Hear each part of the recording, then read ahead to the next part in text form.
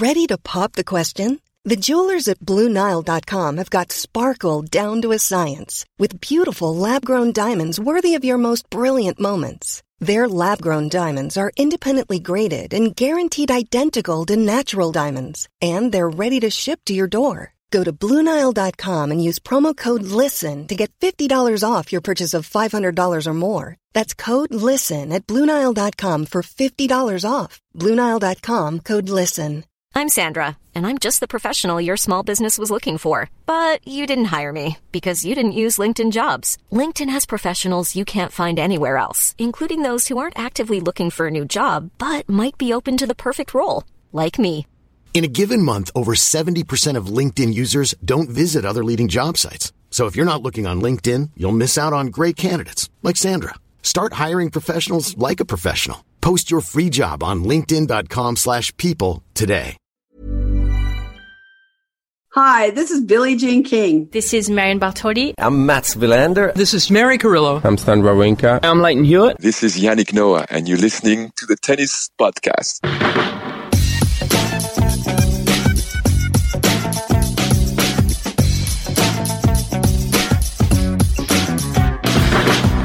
So you know how there is always a day and a podcast in the first week of every Grand Slam where we all say this was the day that this tournament came alive. Well, today was the day that Wimbledon came alive, and lo and behold, it was day one. Yeah. And that's quite rarely the case, I think, but are we all unanimous that today was the day? Yeah, and I would say it is very specific to the fact that this is the first Wimbledon in 2 years. It just feels to me that it was inevitable. Ooh, I don't feel that way. I feel like today would have stood up without that. Well, yeah, it probably would, but the fact that it's the first day, I don't know. It's an enhancer, sure. I was sitting there feeling quite emotional on centre court during Andy Murray's match and everything else that was going on, and looking around at the crowd and seeing the involvement and I don't know, everything just felt right about it to me. Yeah, we need to not have another year without Wimbledon. That was clear from today. I think I was surprised by how normal it felt. I think for me, once there were, a large number of fans in the stadium, a large number of fans in the grounds, great matches, then it was inevitable that it was going to be great because it was the first day of Wimbledon for 2 years. I thought there was a possibility it could be a bit flat, terrible weather, maybe none of the matches would catch fire, but that absolutely wasn't the case, and it was kind of lightning in a bottle. At the end of the day, everything was just... Well, that was at the end of the day. So much great momentum. Early on, I did think it was weird. If you weren't on centre court... And there speaks a man that didn't spend 2 hours in a rainy queue. Well, there spends a man who was sitting on 5 Live waiting to talk on the radio for 5 hours before doing anything because there's nothing to talk about unless you were on centre court. And then suddenly they drafted me unannounced into Novak Djokovic against Jack Draper for set 3 and 4, which was bloody great fun.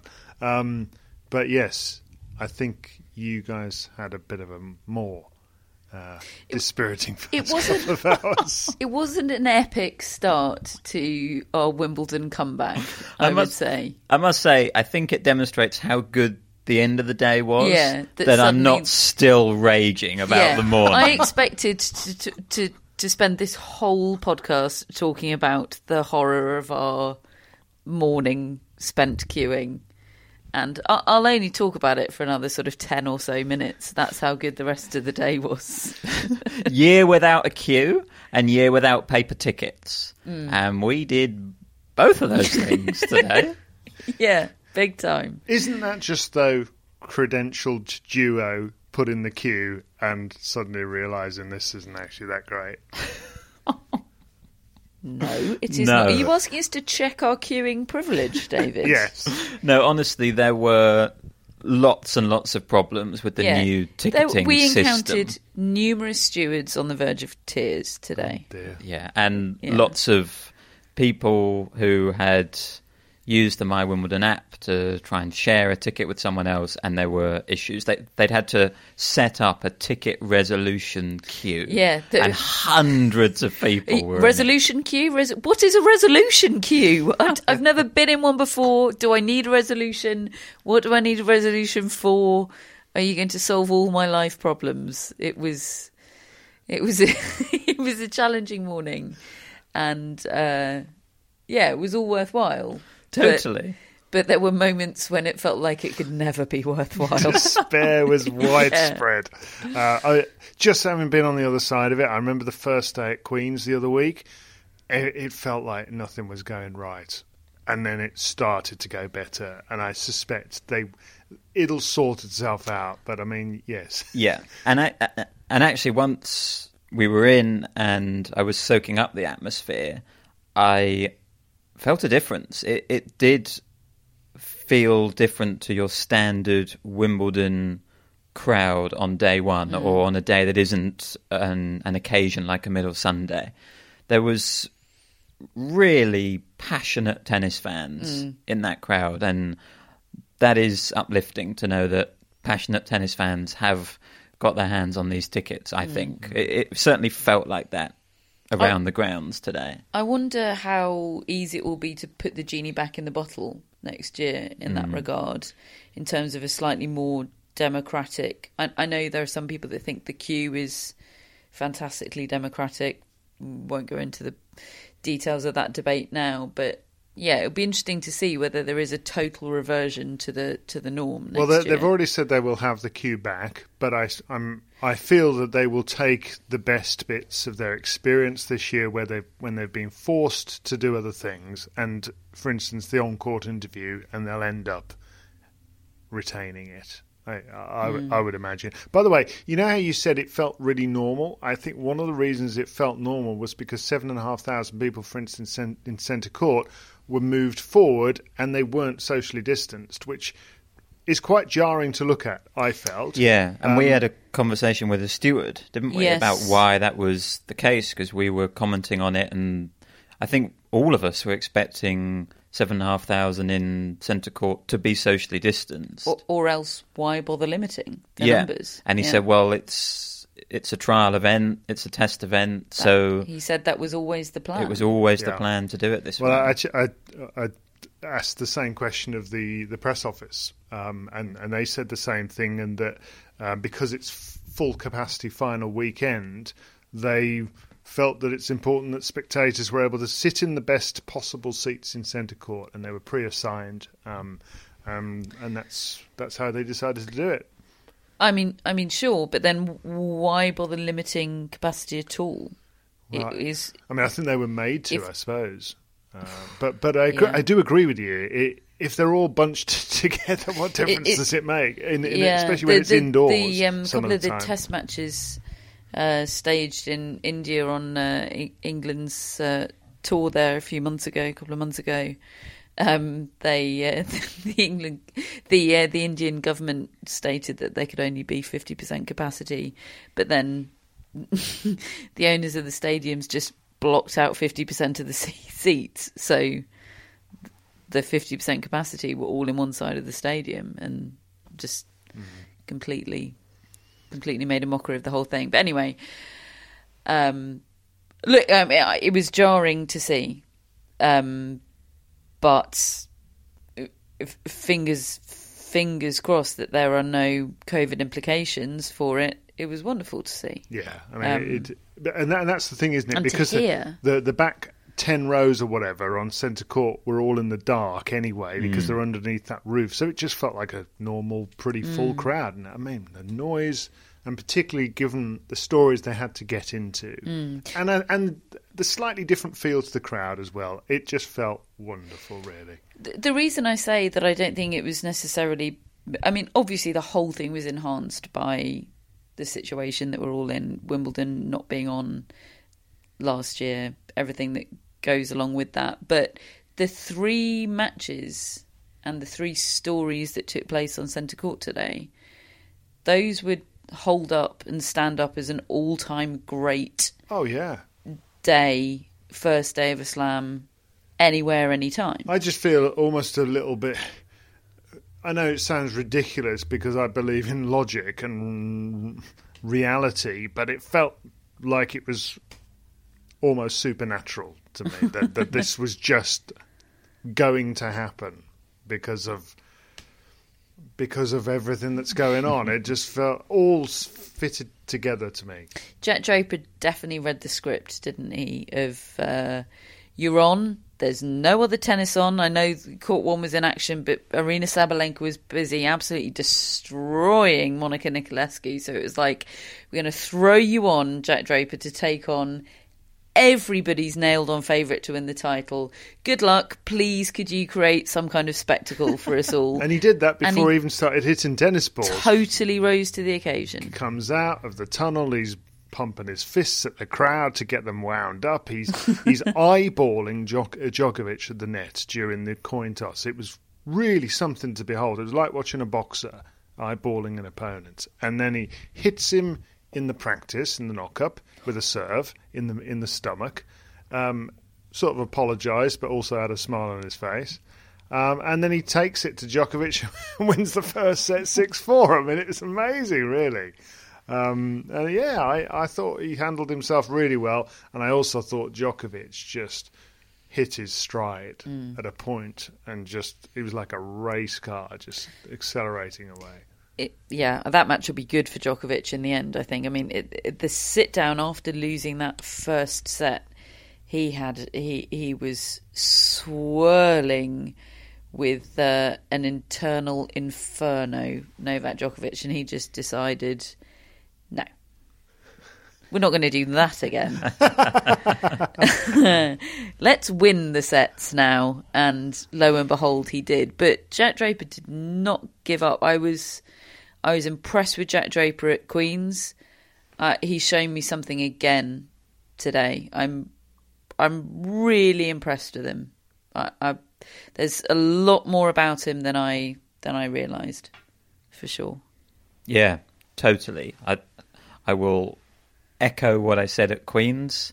The challenge now is doing this not at Queen's, not at Wimbledon, on those stages. It's in the middle of nowhere when it's hard and nobody's watching and it's 40 degrees and everything else. And look, there's not many points. And from what we've seen, I think he probably can. It might not be easy straight away, but he's certainly got something about him, hasn't he? I read that Djokovic hit 25 aces or something today and just had an incredible serving performance. He hit a game at the end of the third set. He hit a game full of aces. Wow. And it was like he was setting up ball cans and just knocking them over in the corners of the service box. I think that's such an underrated shot in tennis. Novak Djokovic's serve. Yeah, recent years. The way he places it, the way he gets 3 points. Goran came on board. I mean, I don't want to put it all down to Goran, but he's the one who put a massive emphasis on that shot. I mean, there were stressful moments for Djokovic. There is stress there. I do agree with you that he just won't let it get the better of him this tournament. But there is intense stress. Yeah, well, I mean, look, he's an extreme competitor anyway. He was internal. What I enjoy about him is there are different versions of him. He was internalising all of it for quite a while, trying to ride the waves. And the moment he broke through, I can't remember. I think in the third set, the moment he broke through and got what he wanted when he was under a bit of pressure, he just erupted with celebration, and it was great to see, actually, because he was being pushed in that moment, and yet he found the answer, and then whoosh. So staying with centre court, we've seen not an upset, but a surprisingly great match to kick things off, and then we do get an upset Or was it an upset if you take into account the fact that we all knew that Petra Kvitova had an ankle injury? I totally forgot she'd had that thing where she fell off the step at the media thing at yeah, French but then Open. she did reach a final since then, and she is a 2-time Wimbledon champion. So I have disgraced myself today with predictions. I mean, I really did think there was a moment today when Petra Kvitova, who I've said, everybody, will win the title and who's out on the first day, and also Yannick Sinner lost. I'd got him in my quarterfinals. There was a moment where I just thought, I'd quite like to just withdraw because I feel so embarrassed. It's just pathetic. Is it okay, Matt, to just to give David some company, throw you under the Kvitova bus as well? Oh yeah, I copied Pam Shriver and put. You just throw it. Pam Shriver's fault, is it? We're all under the bus here. Come Pam. on, Pam, join us. Can't wait to see you next week, Pam. Here's Matt.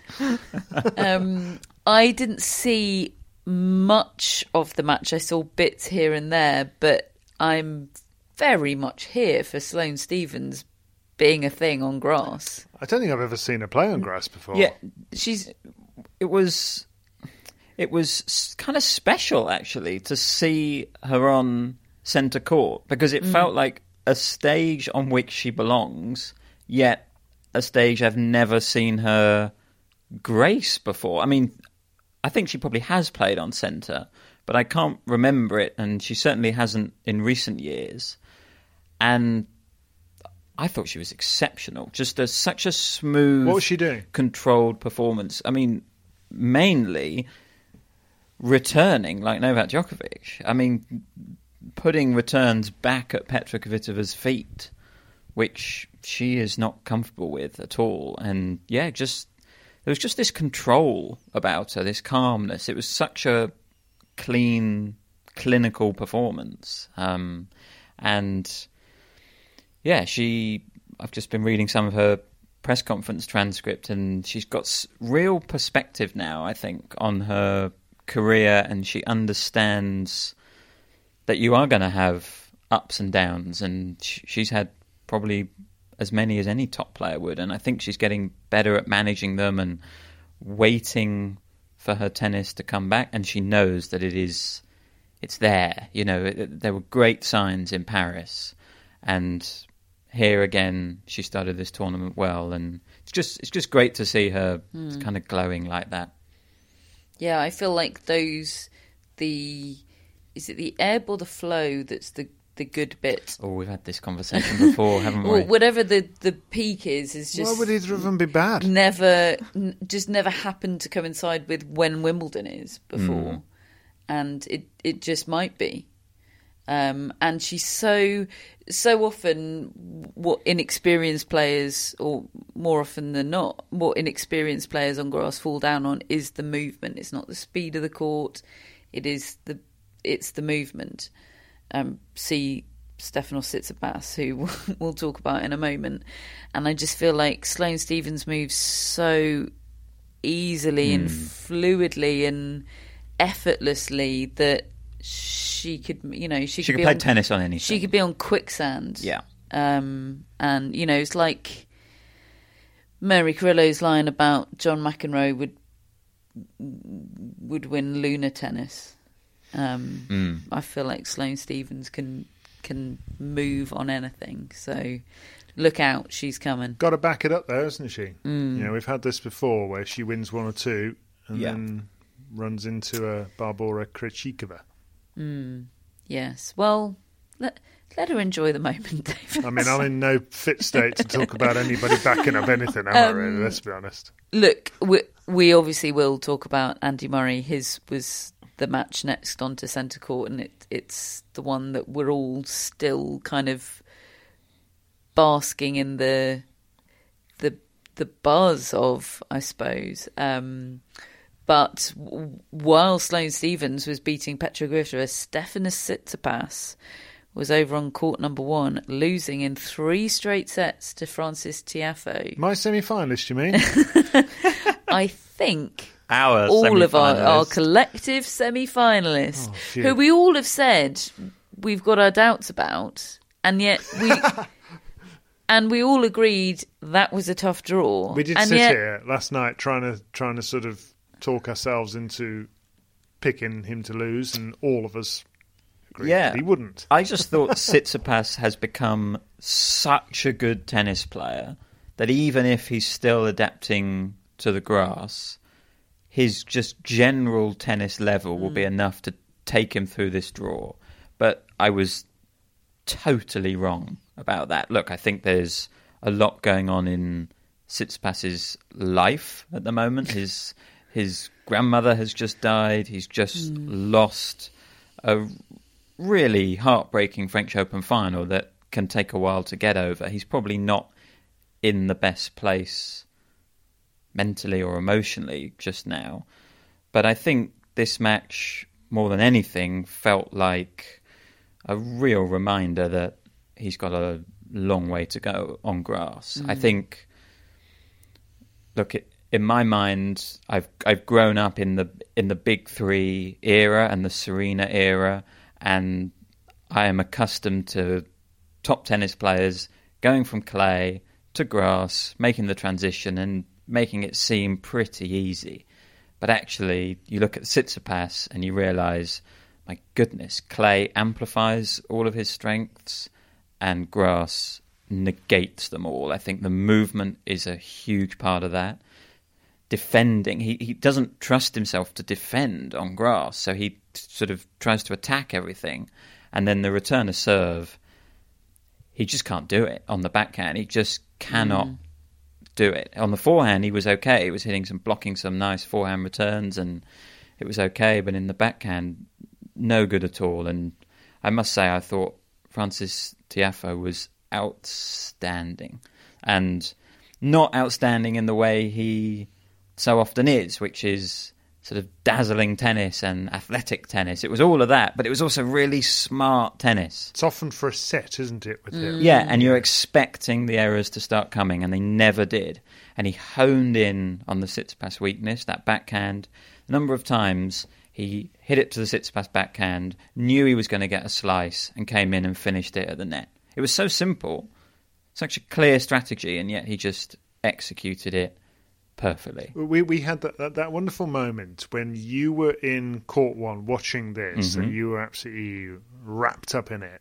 Catherine was on the hill watching Draper and Djokovic, and you were feeling like a fan, and you hadn't been in that position for such a long time. And I was commentating on it in the 5 Live commentary box in Centre Court, and we just had all these different vantage points of these occasions, and it was really, really just a great day in that way. At that point, it was the ultimate. Yeah, and the crowd were a big part of this win, I thought, because, you know, it takes something, I think, to be the crowd favourite when you're playing Tsitsipas. He's a guy who connects with crowds, and there's so much to love about his game, and yet right from the start, it was...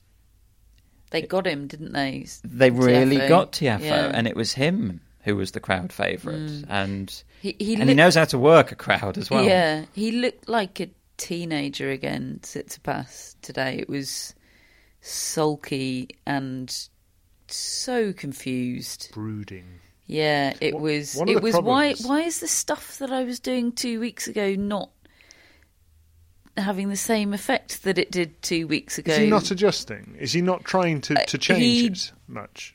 He didn't look to be, to me. I mean, look, it was one match. Had he found a way to squeak through that, he might have been able to regroup, reassess, and make some adjustments for the next match. But he looked too at sea to me to be clear-headed enough to make those adjustments. And you might well be right, Matt, just about the mental space he's in and the emotional space. I mean, he could be really suffering a bit at the moment.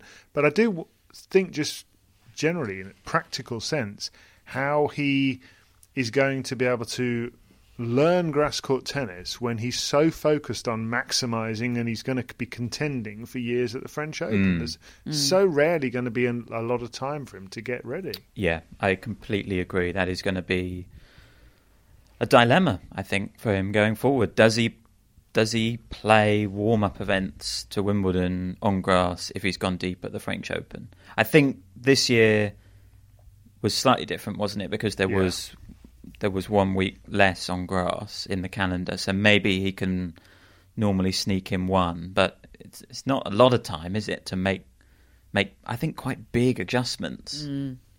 Yeah. Yes, it depends how committed he is to it. I suspect he will, at some stage in his career, completely commit to conquering grass, but it's going to take more than just a few little tweaks by the looks of things today. But yeah, Tiafoe was just such a crowd pleaser today. It's nice to see that, isn't it? That he has found his way again, and he plays with a smile on his face. He plays with joy when he's like that, and he makes you feel joy watching him. Yeah, totally. I've been really umming and ahhing throughout his career about how good he could be. I mean, honestly, sometimes I look at him and think, well, there are some technical deficiencies. I'm no expert, but his forehand just looks funky, and sometimes is it going to hold look at him up? And go, this doesn't look right. Yeah, exactly. It's that feeling. And yet you watch him today and you think, well, sky's the limit. And he said, I've scratched the surface of my potential, were his words in his on-court interview afterwards. It is definitely working with Wayne Ferreira, isn't it? Yes. I think they're a great sort of collaboration there. I mean, we know Wayne a little bit from the Champions Tour. I mean, you know him from the tour days, I guess, David, the tour.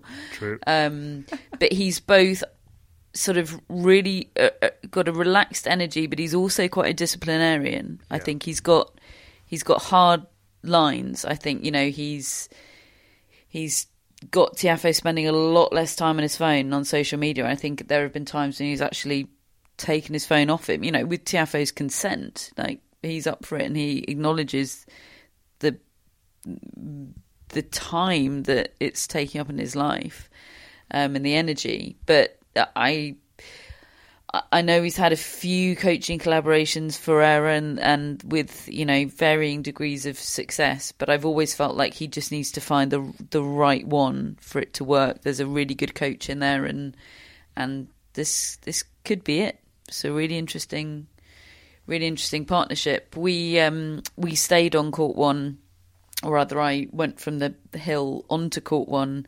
For the match that followed that one, which was Iga Swiatek and Su Wei-Shea. In terms of the matchup that we hoped it might have been, it never quite caught fire. But I realised that was the first time I've ever seen Iga Swiatek play live, and she's really, really good. That was my takeaway from it. She is darn tootin' good at tennis. Yeah, and she was one of these players who you looked at in this draw and thought, well, they could go really far, or they could still be learning grass. And we got a little insight into it in Eastbourne last week. I watched her play Heather Watson, where she looked very uncomfortable on the grass, and then she played a great set, didn't she, against Kasatkina, and then got thrashed. So I was really unsure, but this was a really good performance, I think, from her. She never got caught in Shea's web. She just didn't allow the chaos to happen. She ended the points before Shea was doing her thing. There were occasional nice flashes from Shea, of course there were, but really it was about Swiatek imposing herself and just clinically winning that match. Very impressive. I thought she looked really comfortable. It was the sort of performance that made me think, why on earth didn't I have her in my quarterfinals? Well, I mean, obviously I should have had her in my quarterfinals, but then, France looked really great in the group stages, didn't they? Can we move it along? I don't want to talk about the quarterfinals. Yes. Or anything like that. Okay. Hey, I'm Ryan Reynolds. At Mint Mobile, we like to do the opposite of what Big Wireless does. They charge you a lot, we charge you a little. So naturally, when they announced they'd be raising their prices due to inflation, we decided to deflate our prices due to not hating you. That's right. We're cutting the price of Mint Unlimited from $30 a month to just $15 a month. Give it a try at mintmobile.com/switch. $45 up front for 3 months plus taxes and fees. Promo rate for new customers for limited time. Unlimited more than 40 gigabytes per month. Slows full terms at mintmobile.com.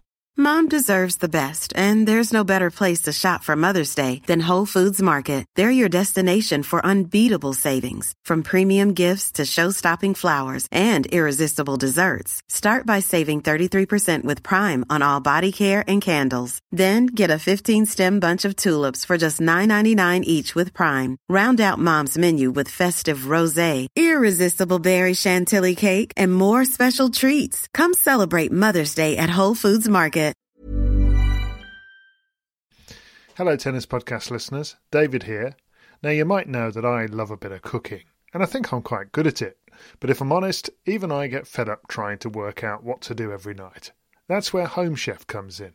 Being able to put together a delicious meal without the long prep and the cook times, well, that's pretty cool. Home Chef provides fresh ingredients and chef-designed recipes conveniently delivered to your doorstep to simplify your cooking experience. They have over 30 options a week and serve a variety of dietary needs, so you don't have to worry about what to make ahead of time. Not only is it convenient, but it's economical too. Home Chef customers save an average of $86 per month on groceries. Now, for a limited time, Home Chef is offering Tennis Podcast listeners 18 free meals plus free dessert for life and, of course, free shipping on your very first box. Go to homechef.com/tennis. That's homechef.com/tennis for 18 free meals and free dessert for life. You heard it right. Should we talk about Andy Murray? Yes. Then, David, and his 4-set win over Nicolas Basilashvili, his first singles match at Wimbledon with a metal hip, his first singles win at Wimbledon with a metal hip, his first singles match at Wimbledon since that loss to Sam Querrey 1,464 days ago. There's a man who's said that on the radio. Yep, there's a man who's looked up that website. That does the how many days to since? Today, how many days in between website search. And And what else does that website do? That's the only bit I know. Where to start with this match, David? I mean, you were commentating on sets 1 and 3. Yeah. Well, I mean, we can move swiftly on to 3, I think. First of all, set 1, I think the most important thing is that I found myself thinking about his tennis most of all, rather than his movement, rather than his physical fitness. I joined the match in set 2, and I said to you, could you give me an assessment of set 1, in particular, how was he moving? And you sort of said, I hadn't even really thought about that because he just looked sort of fine. He just looked like Andy Murray, to be honest, which is great, isn't it? Because honestly, I have been assuming this is the end for quite a while, to be quite honest with you.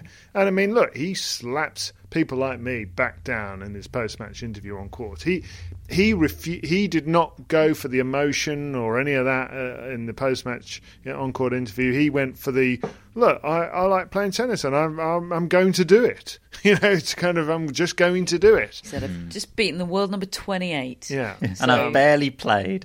Yeah, it was... I don't think many other people could have won that 4th set. Yeah. But the amazing quote. It was it was nip and tuck that first set, and then he struck and he broke, and he was malfunctioning on his slice backhand, but most of the other shots were working pretty well. Second set, it all started to click, and he was toying really with Basilashvili.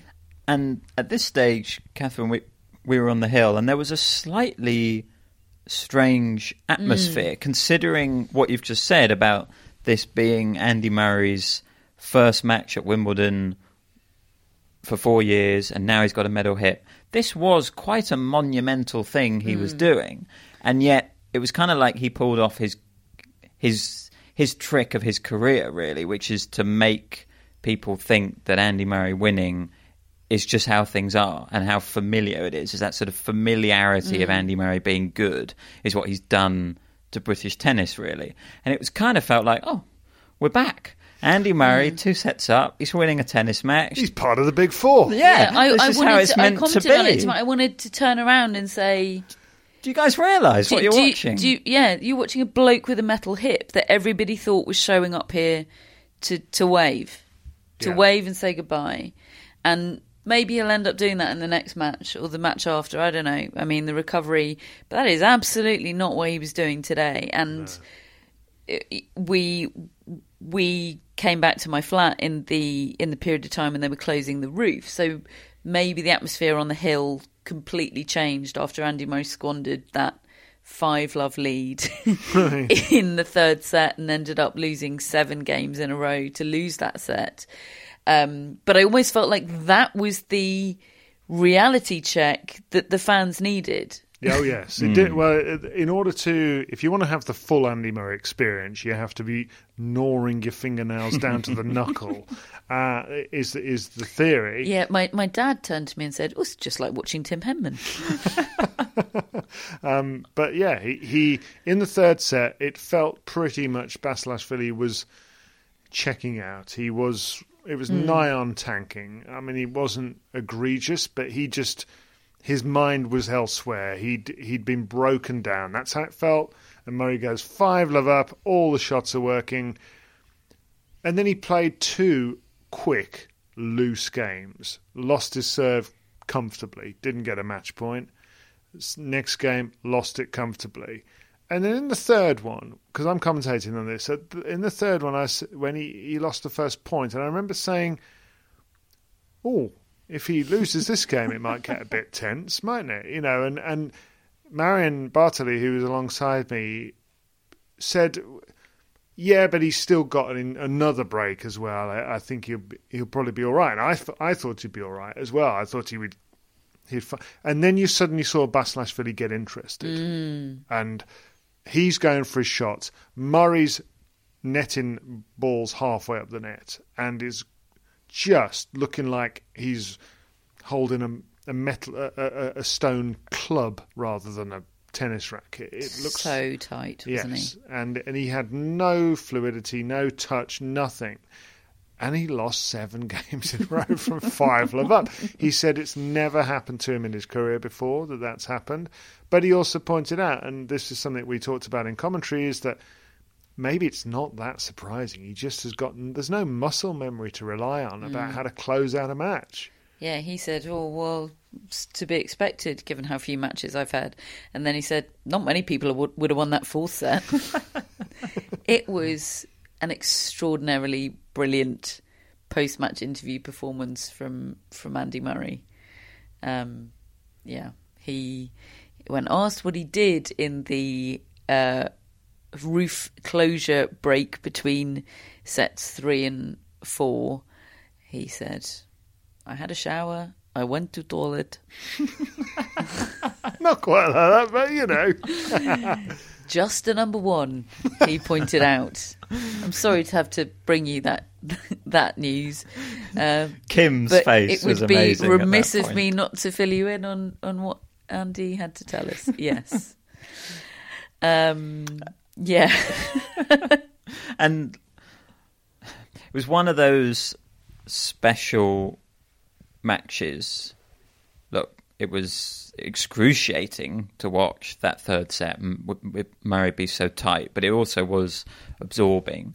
And I love those matches so much on a busy day of a Grand Slam when there's so much else going on, and yet all the attention is on this one match. It's a special kind of match for that to happen. And frankly, you know, my attention generally, like I didn't even know that France and Switzerland were playing this unbelievable match in the Euros at the same time. I was just concentrating on Andy Murray, trying to close out his first win at Wimbledon in 4 years. And yeah, it was special. That was the beauty of commentating on the radio, and I was doing inserts in the 4th set into 5 Live's live coverage of that France-Switzerland match, and you've suddenly got these incredible sporting moments all happening at the same time. But I think that's why I feel so moved by the return of Wimbledon from the pandemic, because that crowd, with Andy Murray fighting tooth and nail, and obviously with his career having been so precarious, and of course it still is, but this was a moment of opportunity to celebrate. Mm-hmm. This was the return of Wimbledon. This was the return of Andy Murray. And all of that combined was just the most intoxicating cocktail of emotion for me. I felt it was so moved by it. Well, the good news for Andy Murray and people that are hoping for more of that cocktail is that his next opponent is yet to be decided, because Oscar Otte and Arthur Rinderknecht, I got that pronunciation wrong in commentary then, are suspended at 9-9 in the 5th set and will return tomorrow to resume that match. Could be a 70-68. Oh, yes. Who knows? No, it definitely couldn't. Oh, no, they don't do that anymore. Catherine, we're about 3 years behind. Sorry, folks. Anybody that briefly there was hoping for another...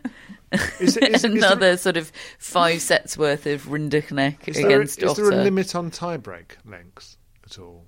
No. So it could be 70-68 in the tie-break. Thank you, David. Yeah. Okay. Touche. Sorted me out there. We're a team, Catherine. But anyway, his next opponent will have even less recovery time than him.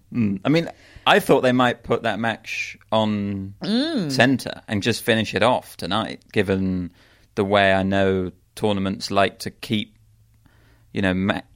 players who are scheduled to play each other next on at the same sort of time and that kind of thing in terms of their scheduling. And given there's only 4 or 5 more games left in it, I thought they might, but they didn't. They popped the Heather Watson match on court number 1 because that court finished quite early, and Heather Watson, I believed, served for the match in the 2nd set.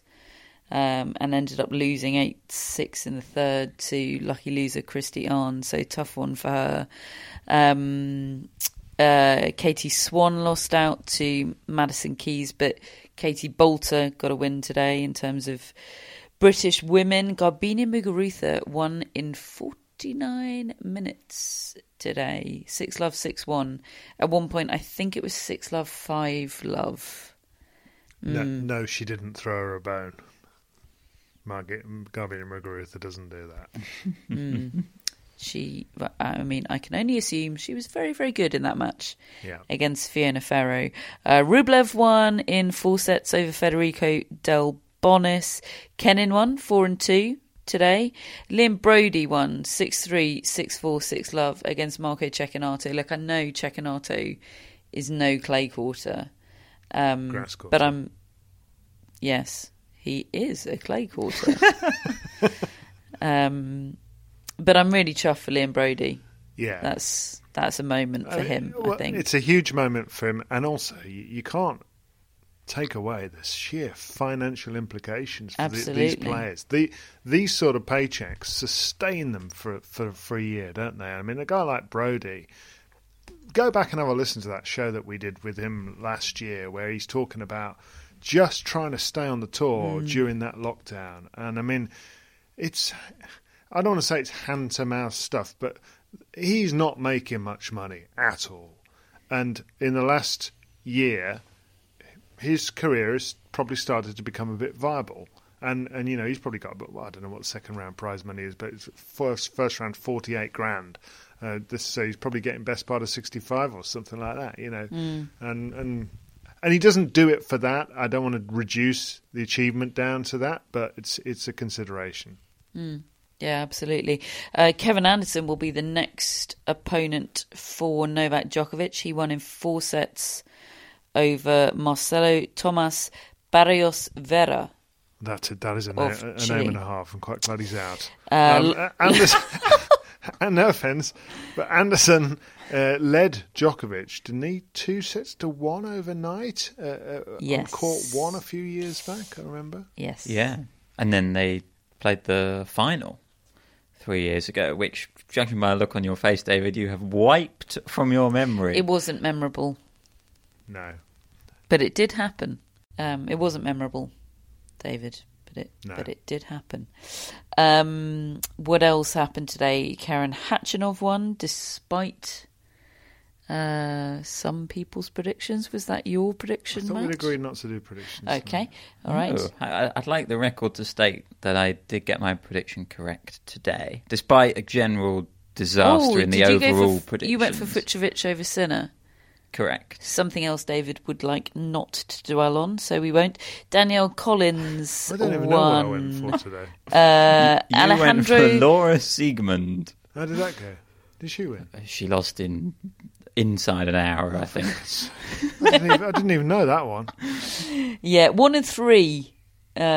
Just move on. For Alexandrova over Siegmund. Davidovich Fokina lost to Denis Kudla.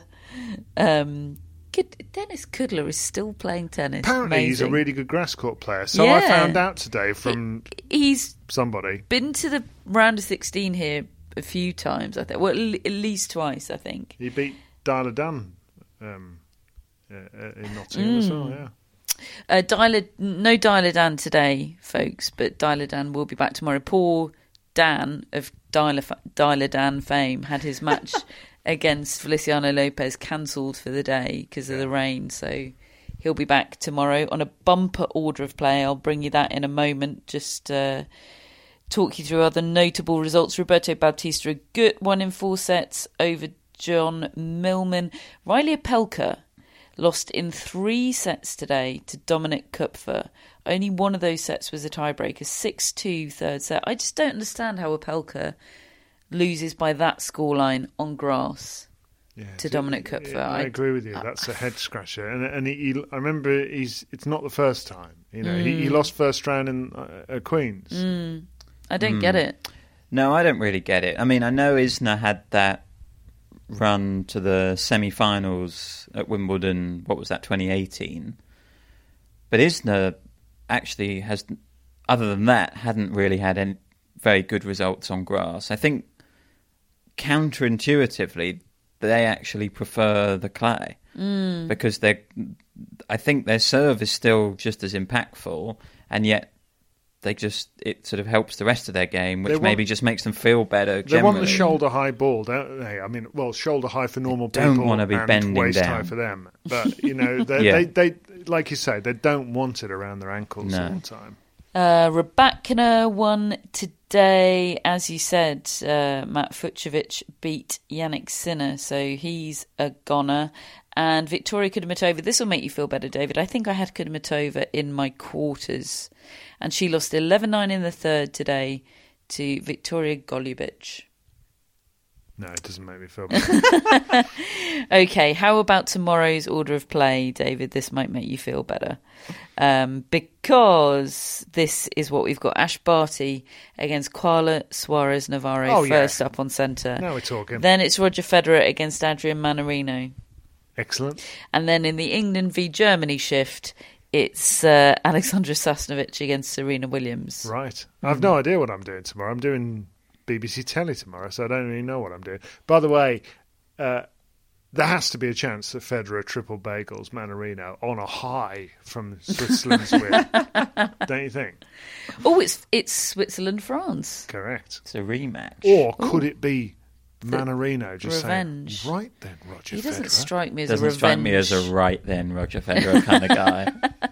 Yeah. To do what Kylian Mbappe failed to do. Adrian Manarino steps into the breach. Over on court number 1, Zverev takes on Griekspoor. Then we have Kerber against Stoyanov. Oh, it's a Germany fest on court number 1. Kerber against Stojanovic second, and then Struff against Medvedev third. Oh, that one's going to be good. Yeah. Yeah, that's eyes on that one. Yes. Court number 2, Dan Evans against... Dyla Dan Evans against Feliciano Lopez first up. Then it's Benoit Paire and Diego Schwartzman to finish. Schwartzman leading 2 sets to love. Then Coco Gauff against Fran Jones. Luca Pouille against Cameron Norrie. And Elise Cornet versus Bianca Andreescu on court 3. Venus Williams, Barbora Krejcikova, Verdasco against Dimitrov, and Felix Auger-Aliassime. Shapovalov's on court 12. Kyrgios and Baer his third on court 12. Oh, I want to see that. Yeah, it's there's a lot, David. Well, loads of matches got cancelled today, didn't they? I mean, I think that they made the right decision because they have to send players home, but it was one of those where it starts to brighten up. You start thinking, actually, you might be able to get a few more matches in here. If you know. Goodness me. Look, tomorrow is going to be an absolute treat. I know the forecast for tomorrow isn't too snazzy, but look, if they can just get half or most of that played, then it's going to be an absolute treat. Because the tournament's caught fire and it will continue to burn brightly. I'm quite sure. It's been a heck of a start to the tournament. We've absolutely loved today. We're buzzing, and we're buzzing for 12 more daily tennis podcasts, 12 more newsletters after today. How's Matt's stat for today's newsletter, Matt? Don't give it away. There quite literally is nothing to give away. Worrying times. 12:13 a.m. No stat. A rabbit will be pulled from the hat, folks. Don't worry. Yes. We have Mocha, our lovely Chihuahua Cross mascot, owned by Dawn. We love Mocha. We have Billie Jean, sponsored by Billie Jean King. I think the only... Oh, no, Matt did, I was going to say the only one of us that didn't fail in the predictions today. But no, Matt's looking smug over there. I failed spectacularly. Apologies to Zeus. David failed, obviously. Apologies to Rogue on his behalf. He's looking sort of too appalled to speak right now. Matt has only smugness to offer to Scales or Mousel right now. We have Chris Albert Lee, our executive producer. David, it's okay. You get to go again tomorrow. Stop despairing. I don't know whether I can be bothered. Matt, who are our shout-outs for? Lindsay Hill. Right, like Lindsay. Henman Hill. Yeah. Like Henman Hill. Go on, Lindsay. Oh, that's great. Hello, Lindsay. Thanks for your support. Nathan Waddle. Right, Nathan. Like Chris Waddle. Different spelling. How do you know that? Because he often writes to us. Oh, right, okay. He's very does. nice. Yes. I often think he's good for the first like on Twitter. Oh. Yeah. He gets in there and he likes posts. Chris Albert Lee, he's a top bloke. Yes, absolutely. Yeah. Thank you for your support. And last one today is Willie Colon. Right, Willie. Oh, hello. How you doing? Thank you, Willie, for your support. Thank you for listening to our first daily Wimbledon 2021 tennis podcast. Second, if you count the preview, but officially it's the first. It has been an absolute treat. We can't wait to do more. David will pick himself up off the floor. He'll be back tomorrow. He'll be pumped and he'll be making bad predictions again. If you want to read them, subscribe to our newsletter, leave us an iTunes review, tell your friends, wear your merch, and we'll speak to you tomorrow.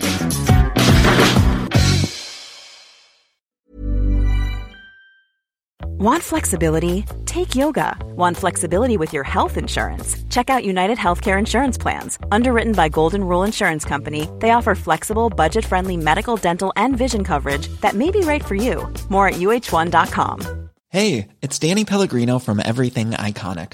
Ready to upgrade your style game without blowing your budget? Check out Quince. They've got all the good stuff, shirts and polos, activewear, and fine leather goods, all at 50 to 80% less than other high-end brands. And the best part? They're all about safe, ethical, and responsible manufacturing. Get that luxury vibe without the luxury price tag. Hit up quince.com/upgrade for free shipping and 365-day returns on your next order. That's quince.com/upgrade.